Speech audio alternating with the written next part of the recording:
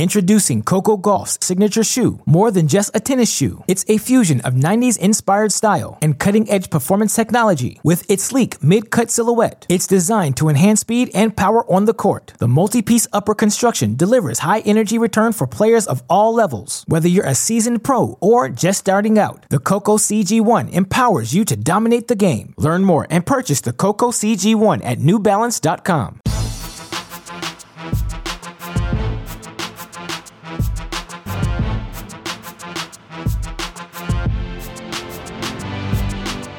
Welcome to the Mini Break, your daily podcast for the biggest storylines, results, and controversies from the tennis world. Today is Monday, December 2nd. Hope all of you enjoyed a Thanksgiving weekend with your family and friends. I assure you your weekend was better than mine in that I had to watch both my Detroit Lions and my Michigan Wolverines get slaughtered by their respective opponents. In the case of the Ohio State Buckeyes beating my Wolverines, I think it's like the 15th time in 16 years. I won't betray the exact details of my conversation, but let's just say head coach Ty Tucker was more than thrilled to get another victory for his Buckeyes and happy to let me know about it as well. So congratulations to them. But we hope all of you are feeling nice and rotund after a well-deserved Thanksgiving weekend. That gravy still oozing out of you, cranberry sauce out the wazoo, leftovers still in the fridge that you've had now 4 straight days, and you're like, ugh. Do I really want to eat another piece of turkey? Maybe if I put enough stuffing on it. But if I'm going to put stuffing, then I need to have gravy. And if I'm going to put gravy, why not have mashed potato? You know what? I'm just going to do the full thing. 4 days of that in a row. Hopefully you enjoyed that. Obviously, you didn't have much tennis to enjoy. That's because both the professional tour and the college scene wound down for the year. There is some junior tennis going on, although we'll save that for Colette Lewis. But not a lot going on right now. A lot of time to reflect. A lot of players either enjoying a quick off-season vacation or beginning their off-season workout preparations on social media. So fun to see all of these tennis players doing their different workout routines, enjoying their various days. A lot going to Iceland, some to the Bahamas, all of these different warm weather places, some getting married. There's this, there's that, all of the other things. And maybe we'll do a social media special later in the week. But we at Cracked Racquets were thinking, what are we going to do every day with there not being many results, if any, to talk about? Well, we decided, there is still so much tennis to discuss. So much happened during the 2019 season. It's impossible to follow every match that happens every week throughout the year. There's so much to preview as we get ready to talk about and get ready to view the 2020 season that we are going to dedicate this mini break podcast to doing just that over the next month. We will be both recapping parts of the 2019, but more importantly, using that as a segue to begin our previewing of the 2020 season. Each day, one of us, either myself, Jamie McDonald, Max Rothman, the Cracked Racquets, who are going to come on to preview some different aspect of the 2020 season, whether that be a specific player, whether that be a group of, the next-gen cohort, the young WTA players, Tennis Australia, all of these various different components of the game. But we'll look at one feature specifically. We'll focus on what we learned about that thing of tennis in 2019 and what lessons from 2019 we can apply as we look forward to 2020, and that's how we're going to be doing it day after day, a different topic at the host's discretion. So, one day we could be talking American tennis, the next day we could be talking Estonian tennis. You really don't know what direction it's going to go, and that's half the fun of these Cracked Racquets podcasts, except I should say every Tuesday we will be continuing our College Contender Series, looking at the top 10 men's team to end last season, previewing their 2020 seasons, also having the coaches of those teams come on the Cracked Interviews podcast to talk about them as well. I'll preview who we're getting into at the end of the podcast. But on today's mini break to kick off the series, Ben Lewis of the Matchpoint Canada podcast. Ben was kind enough to have me on his podcast with Mike McIntyre, which they host and are now part of our fellow Tennis Channel podcast network. They were kind enough to have me on to talk a little Davis Cup last week. So I wanted to have Ben on to kick off our discussion this week. We previewed and recapped the many facets of Tennis Canada, from Bianca Andreescu, Denis Shapovalov, FAA, all the way down to the Filip Peluos, Gabby Dabrowskis of the world. Recap recap again what we learned from 2019. Shapovalov, Andreescu, obviously so impressive down the stretch. FAA so good through the first 2/3. Pospisil coming out strong. All of those different things, and then giving our expectations of what we want to see coming, from them this offseason and coming into the 2020 season. Again, it's going to be a different topic conversation every day, so I can't promise you exactly what we're going to be talking about Wednesday, Thursday, Friday, but I can promise you, listeners, that you will enjoy these previews. And with that being said, enjoy my conversation with the one and only Ben Lewis.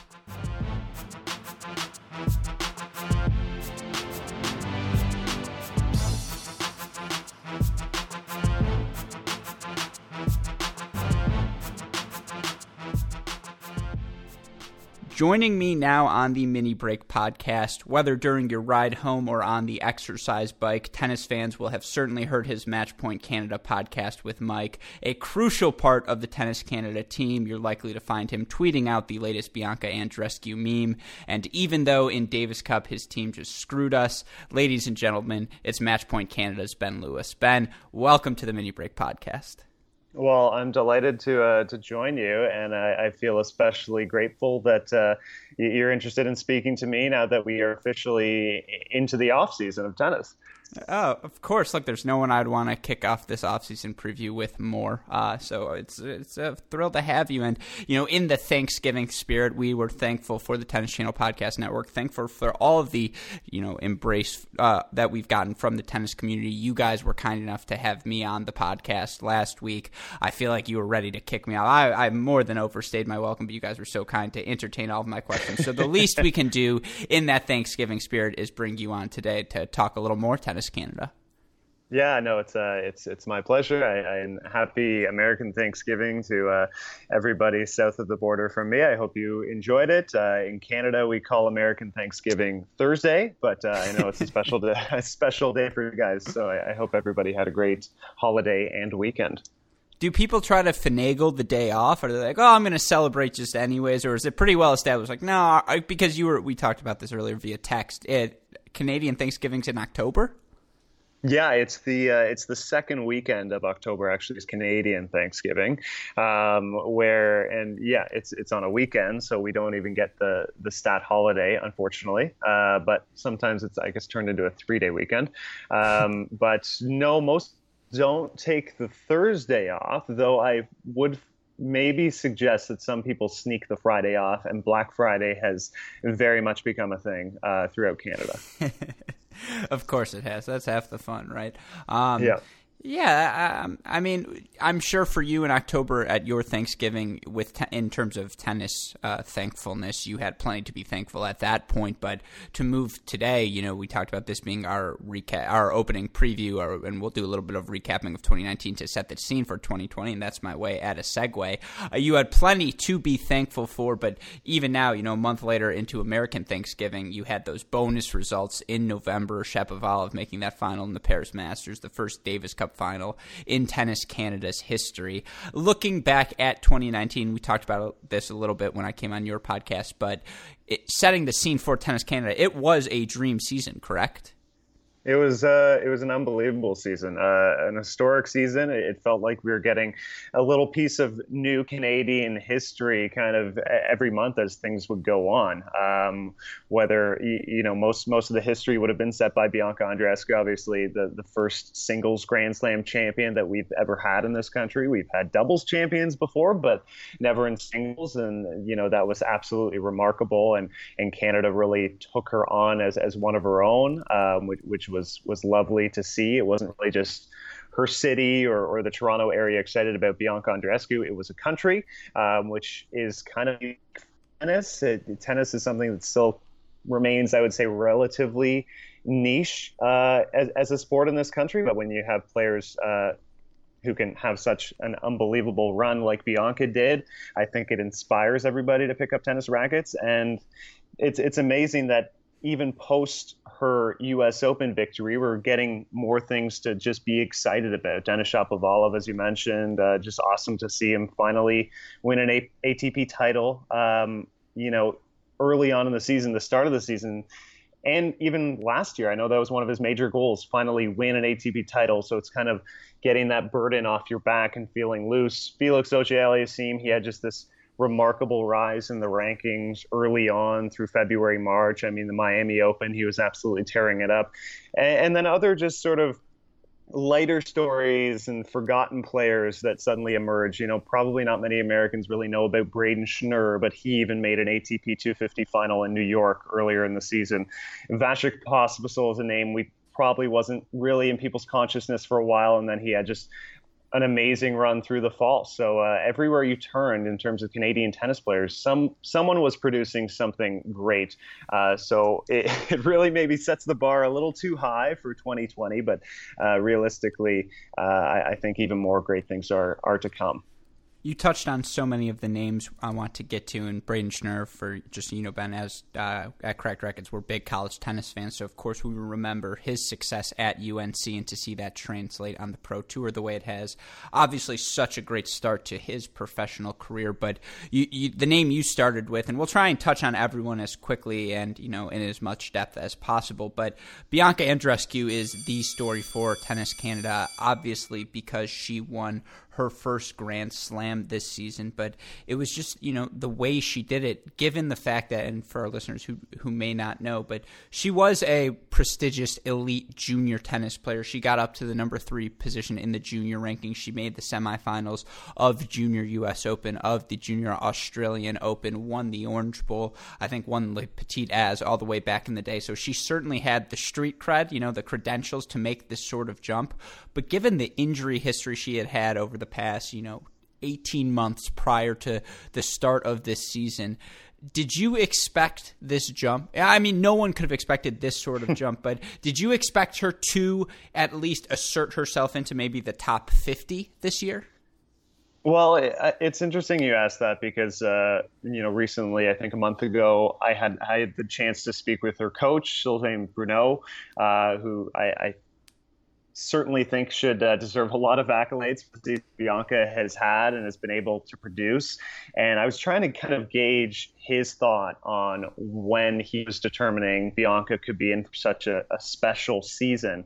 And Auckland was certainly a turning point, the way she started 2019. Auckland not being the biggest tournament of the year or anything like that, but when you open the season, after dealing with so many injuries through 2018, to go to a tournament and kick off your year getting wins over Wozniacki and Venus Williams, I think really kickstarted things and just made her hungry for more and more. And Sylvain Bruneau, I think he basically touched on the fact that he always felt she had the talent and the skill to get to this level, top 5 and beyond. I think she can be a future world number 1. He just didn't think it was going to happen so quickly and so soon. And when the results just kept coming, Bianca wanted to keep pushing for more and more. Unfortunately, that led to a couple injuries through the season, but simply remarkable that she could get to number 5 in the world, number 4 at one point. And we're talking about a player who only got to play one match at the French Open, a player who completely missed the grass court swing and missed Wimbledon. It's really unbelievable. But I had the opportunity to watch her in practice at Rogers Cup in Toronto. The forehand is really quite something to watch. I think it might be the best forehand in the women's game right now. And she just has touch and feel that very few players have, especially at her age. And it's something that you almost can't teach, the feel she has for the ball. And she's only going to get stronger and better. So, obviously I didn't expect this. Nobody expected this, but it really started in the first week of the season, which makes that a bit even more special, you could say. 42-7 on the year. The one result she probably kicks herself for in the context of everything else, that second round loss to Sevastova in 3 at the Australian Open second round after coming through qualifying the way she did.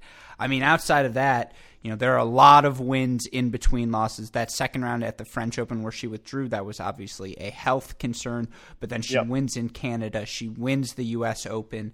I mean, that when she played in 2019, more often than not, obviously, but she won. That was if she's on the court, she was going to win. She was that successful. Everything was clicking. You talk about the diversity of shot selection on the forehand, the fact that she can go Mach 5, but then she can get defensive with it as well. She's perfectly comfortable going high elevation over the net, deep ball, topspin ball, slow things down, get herself in a position where she can be aggressive. She'll also hit the swinging forehand out of the air. She showed so many positive skills, and the only thing that you kind of look back to, when projecting to 2020, it's not even an on the court. It's not a tennis thing. It's a physical thing, right? It's can she hold up? Because the way she plays, it's a very physical style of tennis, and she has had many nicks and bruises, many nagging injuries along the way, and she's so young. I think she's 19 years old at this point. Yep. So I guess the question I have for you is that's the biggest thing she needs to address moving into 2020 and just moving forward in general, right? And it's not that on court physically she struggles. It's just being in a place physically to where you can sustain that not just for 2 months but for 7 months. Yeah, well, and it's good that you brought up that match against Sevastova actually at the Australian Open, because we had her on our podcast following the Aussie Open. I think it was in March. And one of her big focal points for her game following the Australian Open was working on her physical conditioning, knowing that she could last in these grinded out 3-hour matches. And obviously Sevastova is a very crafty and plus impressive player. That's not someone who's easy to face at any time, let alone in the heat in Australia at a Grand Slam earlier in her season. But she was looking to strive for more and figure out that element of her game that needed to improve. You look at the amount of tennis I think that she played through portions of the season, probably following her win at Indian Wells. They would have been best to maybe dial her back and keep her from playing Miami. I think she needed a break at that point. And she wanted to push on and then was forced to endure and play some more physical matches. Bouzkova, who she beat in the French Open, very long physical 3-set match, ultimately affecting the remainder of your season in terms of how you were feeling. So there were a couple spots in the year where timing did not work to her favor, but this season would have been a learning point for her and her team too. And I think she realizes, as competitive as she is, that she has to listen to her body a little bit more. It's unfortunate what happened at the WTA finals too, but Bianca was not the only victim of that hard court over there in Shenzhen. It took out more than enough players, which was an unfortunate ending in my eyes. But now that they, Sylvain Bruneau and her team with Virginie Tremblay as well, recognize when Andreescu needs to dial it back, take a rest. I think they're going to manage the 2020 season a lot better and pick and choose in more tournaments. And we forget actually that she really essentially missed the clay court season as well. And when we've spoken to her in the past, she says she loves playing on clay. So if you're talking about ranking points and things like that nature, some serious points if she's playing her usual level of tennis, which we saw this season. Introducing Coco Gauff's signature shoe. More than just a tennis shoe, it's a fusion of 90s inspired style and cutting-edge performance technology. With its sleek mid-cut silhouette, it's designed to enhance speed and power on the court. The multi-piece upper construction delivers high-energy return for players of all levels. Whether you're a seasoned pro or just starting out, the Coco CG1 empowers you to dominate the game. Learn more and purchase the Coco CG1 at newbalance.com. That is another question mark. I'm glad you bring that up because we didn't get to see a large sample size of clay, and it's not a question mark in terms of I don't think she can perform on clay. It's just I want to see that full season on the WTA circuit. I think we all want to see that sort of thing, and so that is going to be something to monitor as well. But yeah, she's age 19. I mean, this sort of success for youngsters, it just doesn't look like this. And the thing you sort of like most about her is against the biggest rivals, 2-0 against Serena, 2-0 against Angelique Kerber, 2-0 against Caroline Wozniacki. Those were probably the players she grew up watching on TV. I mean, she's younger than me, but those were players I grew up watching, and I'm sure she was watching the same stuff. So, and that she shows no fear in those biggest moments. 1-1 against Pliskova, but that loss came when she retired at the WTA finals. Yes, she lost that match to Osaka in Beijing, but that was a 3-set thriller. She lost a 3-set thriller to Halep at the WTA finals as well. Her best tennis comes at the biggest stages, and when you are a young player, that's the sort of thing that you want to see, that she rises to the biggest moments, and that's just so promising for her, and all the other check marks being in her, her skills, her physicality, the nature of her game. She checks out all those boxes. It was a tremendous 2019 for her, and I guess for 2020, what would you set the benchmark for her maybe not expectation wise, but what you would like to see from her in terms of development moving forward? Oh, that's a good question. I don't want to put a ranking number on it of what she can do and what she can produce if she can get to world number one, which I certainly think is attainable. First and foremost, expectation is a healthy season. Play every block of the season. Schedule correctly. Get your hardcourt season in early in Australia. Get through that unscathed. Handle the American swing as well in California, get through that unscathed, have a full healthy clay court season where she can, hit on all the premier events and see what she can do and show other players that she has an all court game that's going to translate to the clay court surface. And we'll see what she can do at the French Open.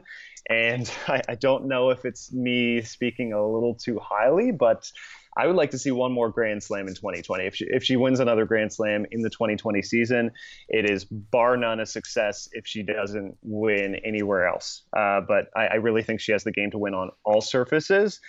Grass is also something that's going to be new for her, and she didn't get any of that experience in 2019, so that's going to be important as well. You don't necessarily need a lead-up tournament before Wimbledon. We've had other players miss the lead-up and just prep on the grass and then transfer over and play Wimbledon.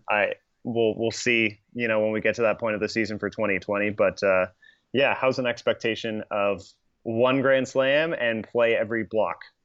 Yeah, I think that's completely fair. I think one of the most interesting parts about Andreescu going into 2020 is that we still have so much to learn about her. Tennis is a three-surface sport, and we've seen her dominate one, but there's still a lot to be played on the other two, and there's so many other young, talented players, as well as players currently in their prime. I mentioned the Pliskovas, the Haleps of the world, who still want slams as much as anyone. And so, they're ready to say, hey, youngsters, not yet. So I am very excited to see the way she will look look during and throughout the 2020 season. Hopefully a healthy season from her. One player I know got the attention of Tennis Canada down the home stretch with his fantastic run, making, as I mentioned, that final in Paris, as well as helping lead that Davis Cup team to the finals.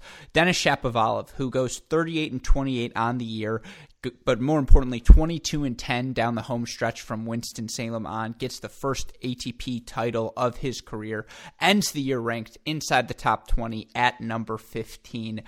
You look at the ATP Canadian men right now, they have three guys in the top 30. Only Spain, France, and Russia can match that.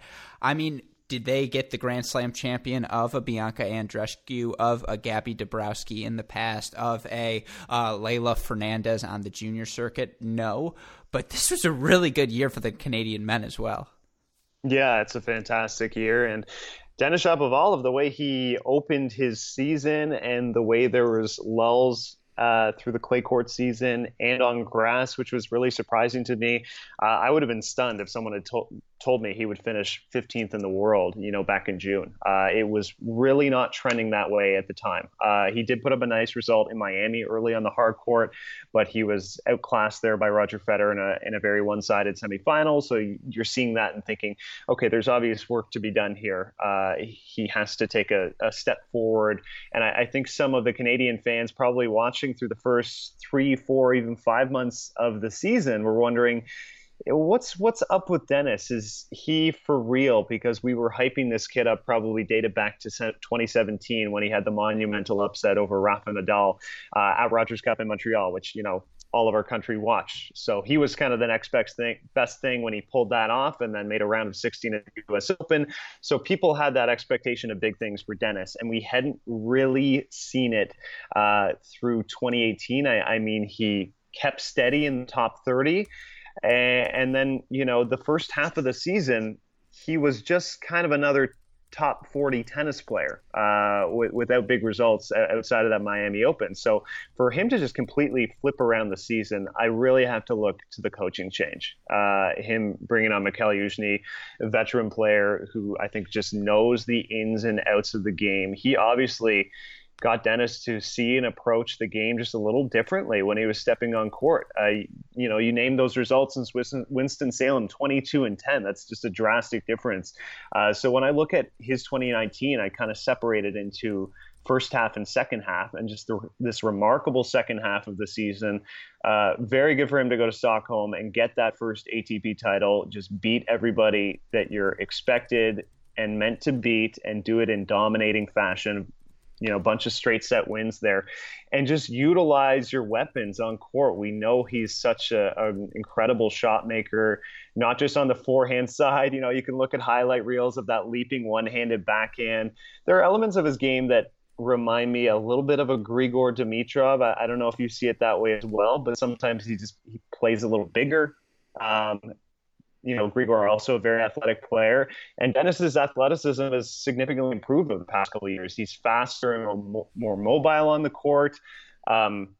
He just covers more ground overall, and he's limiting the unforced errors that were, I think, problematic in his 2018 season and for stretches of 2019. And he just looks like a whole new player. And I really think he's going to be one of those spaces that's comfortably around that top 10 in 2020. I'll start with the Dimitrov point. The athleticism for both of them always stands out. They're both guys who can move around the court so well. I would argue Denis Shapovalov may be even more explosive as an athlete, especially just the way the ball comes off his strings. I think his forehand, just when he goes Mach 5, can be a little bit bigger than Dimitrov. I think Dimitrov may be a little bit more crafty, a little bit more spin on his ball. Shapovalov a little bit flatter, but to be honest, I love the way Denis Shapovalov has been attacking over these past 3 months. You're right, that is the biggest thing since Yuzny has come on board, the confidence he's playing with, even during the Laver Cup, though he lost, and during the doubles, and just all through the last portion of the year. I mean, he played so well. He went big when he played the match that sticks out to me, that Alex Zverev match, where even though he lost a set, he just dominated for 3 sets of tennis against Alex Zverev because Zverev wasn't willing to dictate. The match was played on Shapovalov's terms. Yes, he still sprays a little bit with the double faults. Yes, he can still have errors. Sometimes he goes for things where you're just like, what are you thinking? 1 out of every 3 jumping backhands is a make, but 1 out of every 3 jumping backhands is also just a spectacular shank. So it was a happy development. He's making the sort of errors when he's missing that you want to see him make, because he's a guy who, when it's almost like a Rublev, and even the obvious comparison, FAA, the way they strike the ball, it's just different. I mean, the pace that they can create, you hear the pop sound in person. You're like, that sounds different than anyone else I've watched play. And you're right, it's that Dennis, even when he's on the run, because he is so athletic, he can go for things. He can be confident in his swings because his body is always in position now. Of course, that also leads to shanking. But it also leads to just some incredible tennis, and that's why he was able to be as successful as he was down the home stretch. I mean, him ending the year in the top 15, do you think that changes the way he approaches this offseason? Because through the first 2/3 of the year, as you mentioned, Ben, I mean, this was a terrible season for Shapovalov, and then the way it turned around so quickly. How do you think he resets, refocuses heading into 2020? And what, if you were him, would you focus on improving the most next? That's a good question. I don't think there's going to be a rapid change in the off season, for the simple fact that I really think there has been just a switch flipped mentally with the new coaching change alone with Mikhail Yuzny. So I think he just has a brand new focus and approach when he is on court now, which is going to serve him so well in 2020. One thing I think that's going to be very beneficial, we saw it in Davis Cup. He was really solid in doubles. Now, I'm not saying he needs to play a ton of doubles in 2020, and most elite singles players are not really spending their time on the double side of things. But if he can clean up his net game just a little bit more, he's such an aggressive offensive player when things are dialed in, when the serve is dialed in, and just that serve forehand combination is so powerful. We even saw him push Rafael Nadal at that Davis Cup, the second set, especially long, grueling 7-6, and he was the one dictating play, dictating pace. and attacking ruthlessly. So if he gets a little more feel and strength at the net, it's certainly an area of his game that has improved over the past couple of seasons. I think that's something to focus and work on the off season. He also has the ability to dig in conditioning wise with 15 plus shot rallies. Not everything has to be a 4 or 5 shot rally and pull the trigger for the winner. Depending on who you're facing, I think most of the players in that 30 to 70 range, he has the shot making ability to just overpower them. So in that case, you want rallies short. But if he's playing a top player in a Medvedev or God forbid a Djokovic, which he is not quite there yet, I think the conditioning and lengthier rallies are going to be a challenge that he's going to have to overcome and learn and get better on the fly. So that's what I would say is a focal point, along with net play, which I think he could certainly improve. But this is probably the best we've seen in terms of his tennis career on the ATP Tour just these past 3 months, I would say. Yeah, and what I like most since Wimbledon, there have been no back-to-back losses. He may have lost second round, but he always gets at least one win a week, and that's the sort of maturity development where you say, yeah, as you mentioned, I can overpower anyone 30 to 70. Even if I'm not playing my best tennis, I can still find a way to win. That's the sign of a mature, consistent top 40 presence. The Philip Kohlschreiber, not saying Shapovalov has the upside of Philip Kohlschreiber, I think it's much higher than that, but the Kohlschreiber of the world make their living off of that first round win, and that's the difference. That's the first step you have to get by, and so that he's making that sort of jump, that's huge from him. The other player I want to talk about a little bit, and then we'll do a rapid fire for players. You can give me your quick takes, but the guy who through those first 2/3 while Shapovalov was struggling was not only the breakout player, for Tennis Canada, and this was pre-Andreescu. Andreescu had won Indian Wells, Miami. Which one? I don't even remember. I think she won Indian Wells. Yes. Yep. But this was the player on everyone's mind was Felix Auger-Aliassime, who obviously started the year just on fire, making the finals in, I believe, South America, making that semifinal in Miami as well. Just looking so good on both hard court, then the clay. Then he makes a final on grass. I mean, for FAA, his first full year on the tour, he ends the year inside the top 30 as well. He is going to start the year right around number 21. Youngest player to break, I think, the top 200 since Nadal, youngest to break the top 25 since Leighton Hewitt. I mean, everyone expected stardom from young FA, but that it happened this quickly, this fast. I know Jannik Sinner came on strong at the end of the year, but this was, and Tsitsipas was great, Medvedev was great, but this was the breakout star of the year. Yeah, I don't think it's my Canadian bias agreeing with you. You just look at the results and the season that he put together, and it really kick-started in Miami. You pointed at that semifinals, and even if you look at that semifinal that he lost, and John Isner got to that final, and then of course injured his foot in the final against Roger Federer, Felix twice had opportunities to win both of those sets that went to tiebreaks, and his serve let him down, and that very much felt like a mental, I'm a teenager in the moment with a chance to make a Masters 1000 final, and I got very tight. And, we can expect that type of thing. Obviously, the mental game is a big element of tennis, but, he very well could have been playing in a Miami Open final this season. He was quite close. And I look at a few of his wins, just reflecting on that tournament specifically, and beating every different type of player. I mean, he got through, after getting through qualifying, gets through Casper Ruud in 3 sets, gets through Martin Fucsovics, very athletic, difficult player in 3 sets, then moves over to Hurkacz, who is another young, very solid player, then beats Basilashvili, one of the hardest hitters on tour, then Borna Coric. Just a lot of really high quality wins against different types of opponents who have different game styles. It's very impressive to me. I think the word that comes up the most when Felix is discussed is athleticism, but he's a shot maker too. I think his backhand significantly improved in 2019. If you look at some of his matches in 2018, where he was, obviously finally kind of a bit of a mainstay on the tour in some senses, you could see that was the liability in his game was the backhand was not yet a weapon. And now it is. He can produce passing shots on the run from difficult angles, forehand or backhand side. He can serve big. And the grass court season, phenomenal for him. It's easy to forget, but he was in the finals in Stuttgart and playing a tough match with Matteo Berrettini, who's, we know that the season he had. Pretty good result at Wimbledon. And all this being said, there were spots of his season that he missed too. He didn't have the opportunity to play the French Open.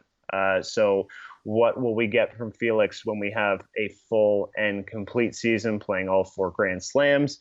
I really think, we've heard other fellow players, whether it's veterans like Nadal thinking he's a player of the future, Stefanos Tsitsipas, who was joyous after finally beating him late in the season because Felix was such a thorn in his side. Everybody kind of marvels at this kid's game. And I really think he's another player. I'm not going to project him for top 10 next season, but I know his goal for next season.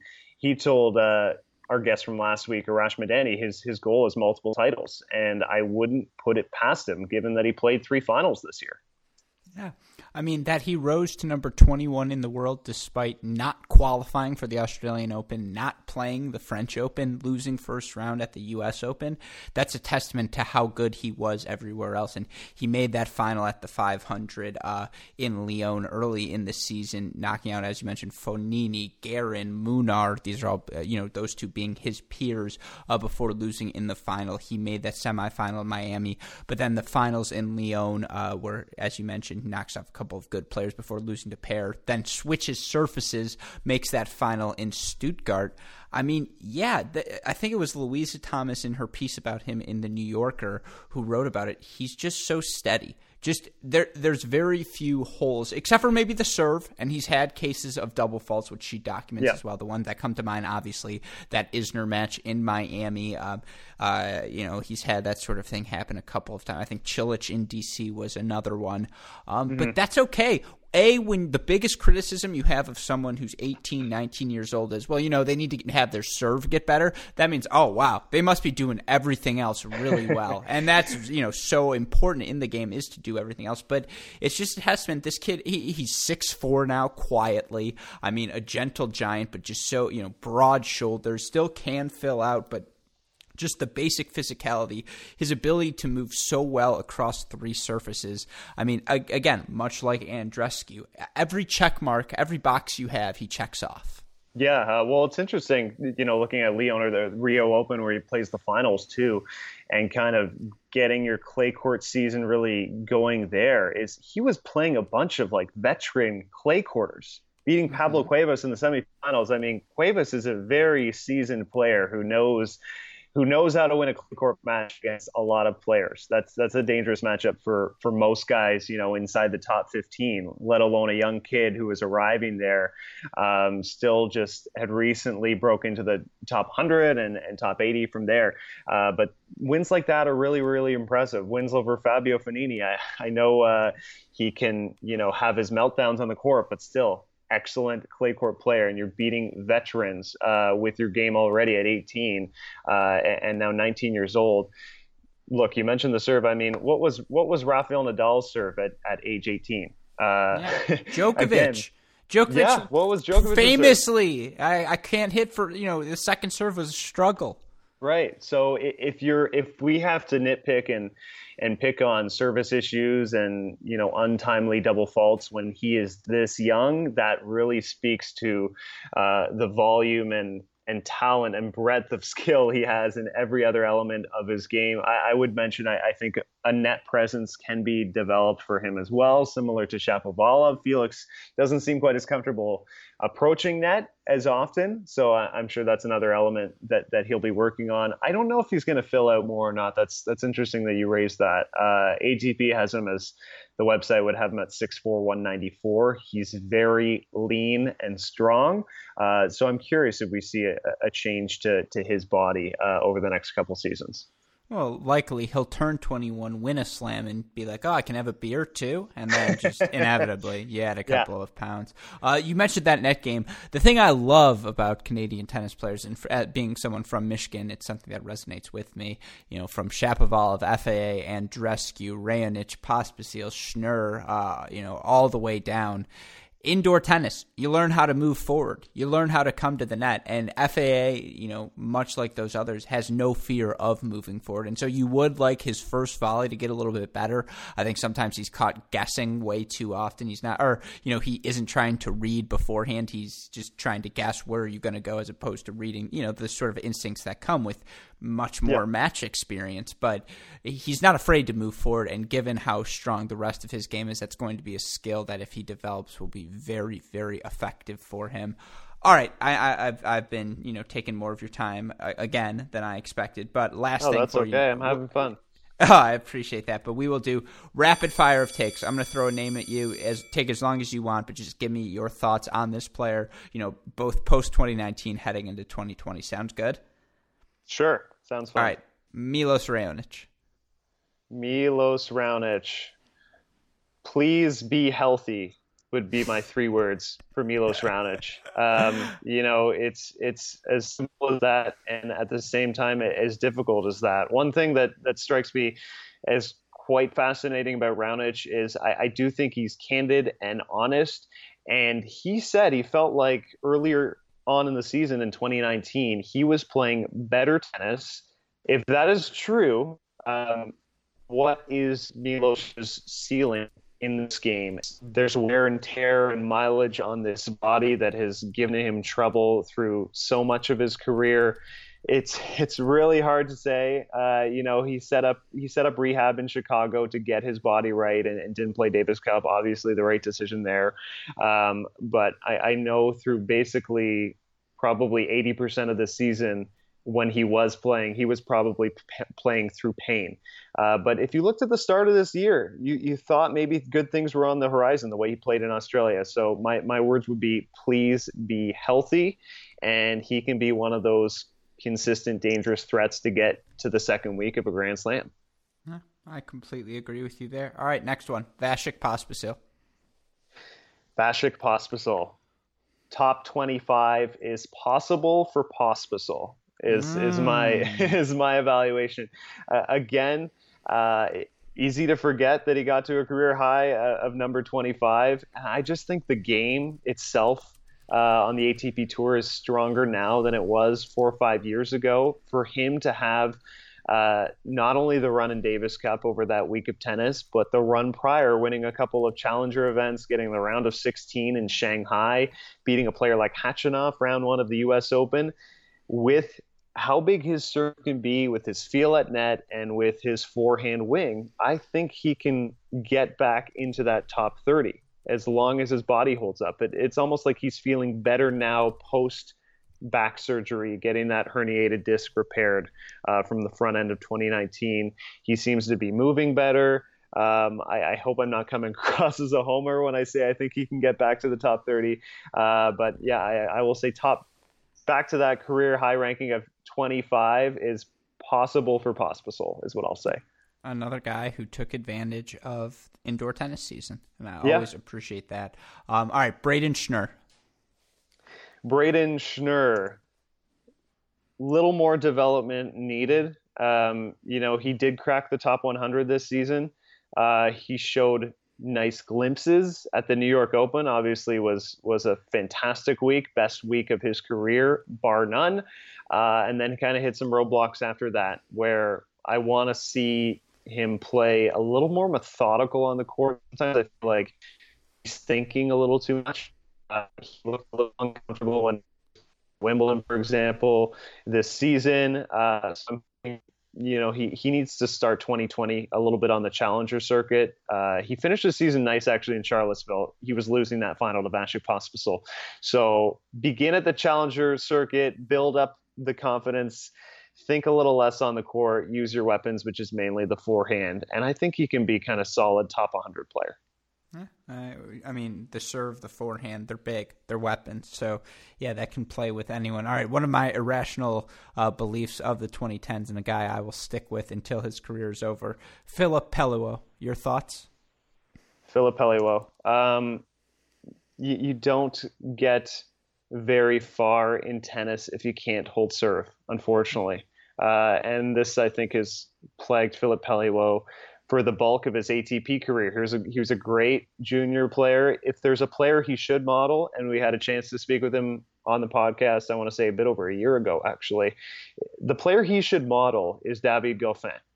Take the ball early on the rise, great return game, but he hasn't been able to find a way to hold serve. So it's just so difficult for him to stay competitive week to week if you can't cover up your serve, which is an obvious flaw in his game. So unfortunately, I don't see Philip as a player who can get maybe further than inside that top 200, maybe top 150 range. It's just so difficult if the serve isn't reliant for you to just be able to hold it. Yeah, I mean, look, when he made 4 Grand Slam finals in one junior season, I was all in. That was like 2012. So yep. I think, or 2011, I was like 17, 16 at the time. So I was just all in on that. But yeah, it's been the weapon, again, a guy lacking a weapon. And it's been tough to watch because sometimes you can just see him struggle with a lack of confidence, despite all of the talent he clearly has in terms of striking a ball, crafting points physically. So yeah, I would love to. I mean, he's 25, so you're getting to the point you got to make that jump if you want that chance to be, around challengers, around Grand Slam qualifying, get that chance to jump, as you mentioned, into the top 150 play ATP events. So big year 2020. I will be watching. All right, of this group, all of these college guys, just for our listeners who may be crossover college tennis fans, Justin Boulez of Ohio State, Josh Peck and Ben Seguin of UNC, Alexis Galarneau of NC State. What are our fans, should they expect to see from them? Alexis Galarneau is a name that's had a nice summer, playing through that circuit in Gatineau and playing a few of these challenger events through Canada. He seems to have a nice developing game that I think could certainly go places. And he's still just 20 years old. We're not talking about a player who is 25 like Philip Peliwo and who has kind of been slogging it out the past 4 years trying to gain ground and not finding like you're really getting anywhere. So Galarneau would probably be my pick out of the group there to maybe make some inroads this season. Still being just 20 years old, he's a Quebec product. He has a nice game. He kind of has a fiery attitude, which I like, a lot of passion on the court. I can't say I've watched a pile of his matches, but from what I've seen, I like sort of the passionate fire on court. You could tell he's hungry for more. So he's still outside the top 500, but I could certainly see him making a couple of leaps this season. If he can get top 300, that's a nice result. And, I love the college system too. So it would be great to see him go somewhere. Yeah, absolutely. All right, 2 juniors for you, Liam Draxel and Leylah Fernandez. What does Canada have in the pipelines beyond, Andreescu, Shapovalov, and FAA? I think Leylah Fernandez could be a potential phenom. I really do. We've been tracking her for the past couple of years. She's a junior. She can play on all surfaces. She had a fantastic summer this past year in 2019. She chose to do the ITF circuit and had a lot of success, winning a doubles title, winning a singles title in Gatineau and Quebec as well.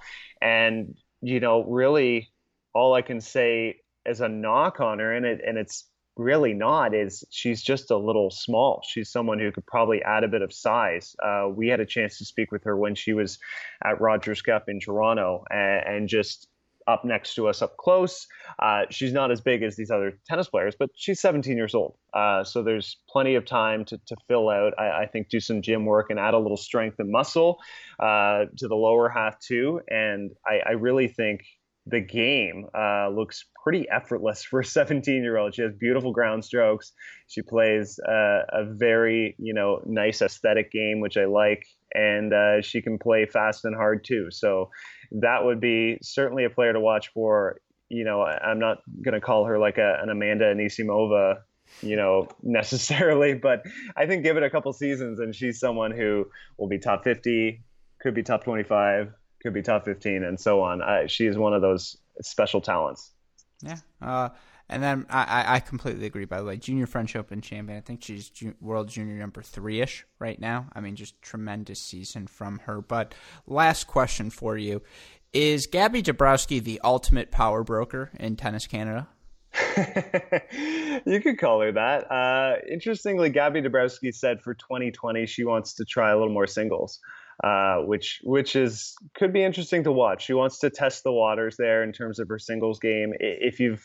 For fans who've had a chance to watch her in doubles, she brings this electric energy. It just feels like she's everywhere on the court all at once, which is a special dynamic feeling to have when you're playing doubles, and the great doubles players have that. Another name that kind of stands out when I watch her play doubles is Siniakova. She's just everywhere, and it's impressive to see. Dabrowski has that presence at the net. She knows how to finish. She has a good forehand. She has a good serve.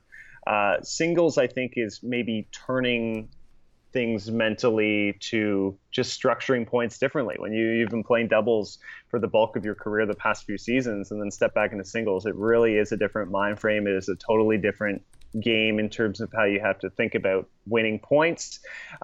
Very difficult to serve and volley in the women's game. We don't really see it very often at all. So that's not really a tactic she could utilize, whereas she's getting so much done at the net in doubles. So that'll be a difficult transition for her. I'm not setting a high bar in terms of what she can do in the singles court, but I certainly would love to see her win another Grand Slam doubles title, whether it's mixed or whether it's with partner Julie Zhu. She's always fun to watch for doubles lovers.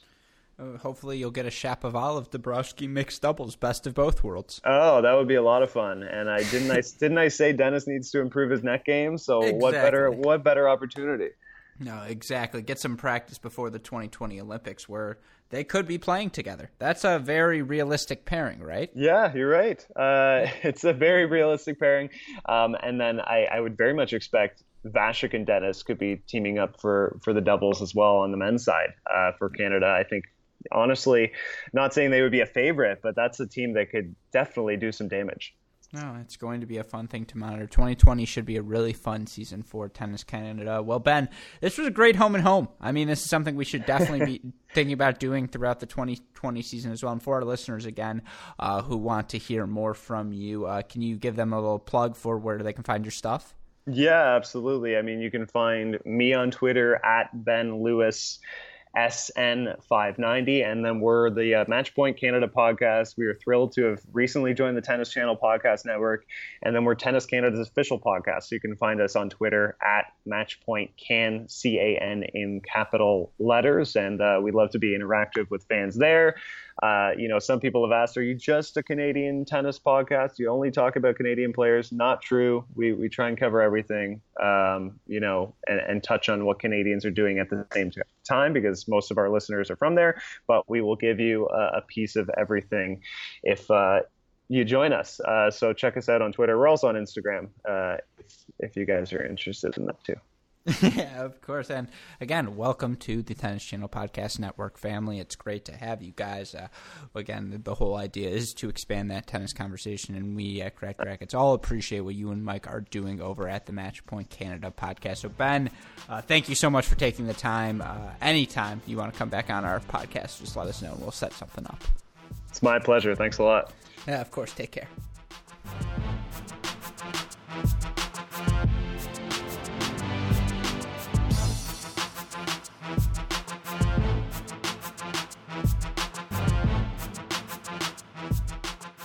Hope you enjoyed my conversation with Matchpoint Canada's Ben Lewis. Ben, again, in their podcast, a recent addition to our Tennis Channel Podcast Network. We are so thrilled to have them. Their input so valuable to our tennis community. So really thrilled to get the chance to do that home and home series with them, get the chance to work with them. Hopefully that's something we'll be doing a lot more moving forward as well.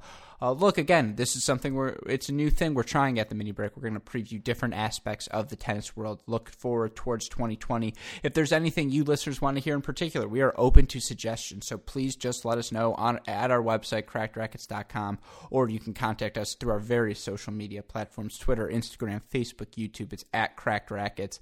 Leave a message, leave a 5-star rating, leave a little review saying, hey, I like this conversation. I wish you talked about this more, or hey, don't talk about this, talk about this instead. All of these different things, your input so valuable to us. Don't worry, it's not just the 2020 season we're previewing. We've got a lot of other stuff going going on at Cracked Racquets right now.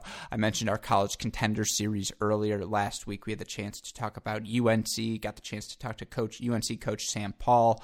We've also had the chance to talk to coaches and talk about the teams from TCU, Mississippi State, USC as well. This week we're talking about the Baylor Bears and talking to the one and only Baylor head coach Brian Bolin, so obviously thrilled to do that.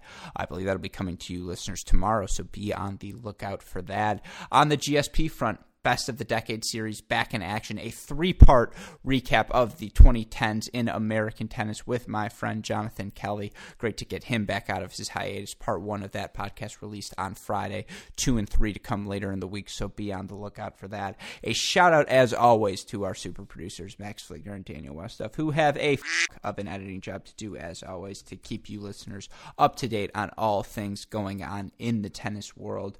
A huge thank you again to Ben for taking the time to come on this podcast. Go check out his podcast, Matchpoint Canada, part of our Tennis Channel podcast network. Wherever you listen to your podcasts, leave them a rating, leave them a subscription. I know they would appreciate that as well. But for my co-host, Ben Lewis, for our super producers, Max Fligner and Daniel Westoff, and from our entire teams at both Cracked Racquets and the Tennis Channel podcast network, I'm your host, Alex Gruskin. You know what we say, that's the break, and we will see you all tomorrow. Thanks, everyone.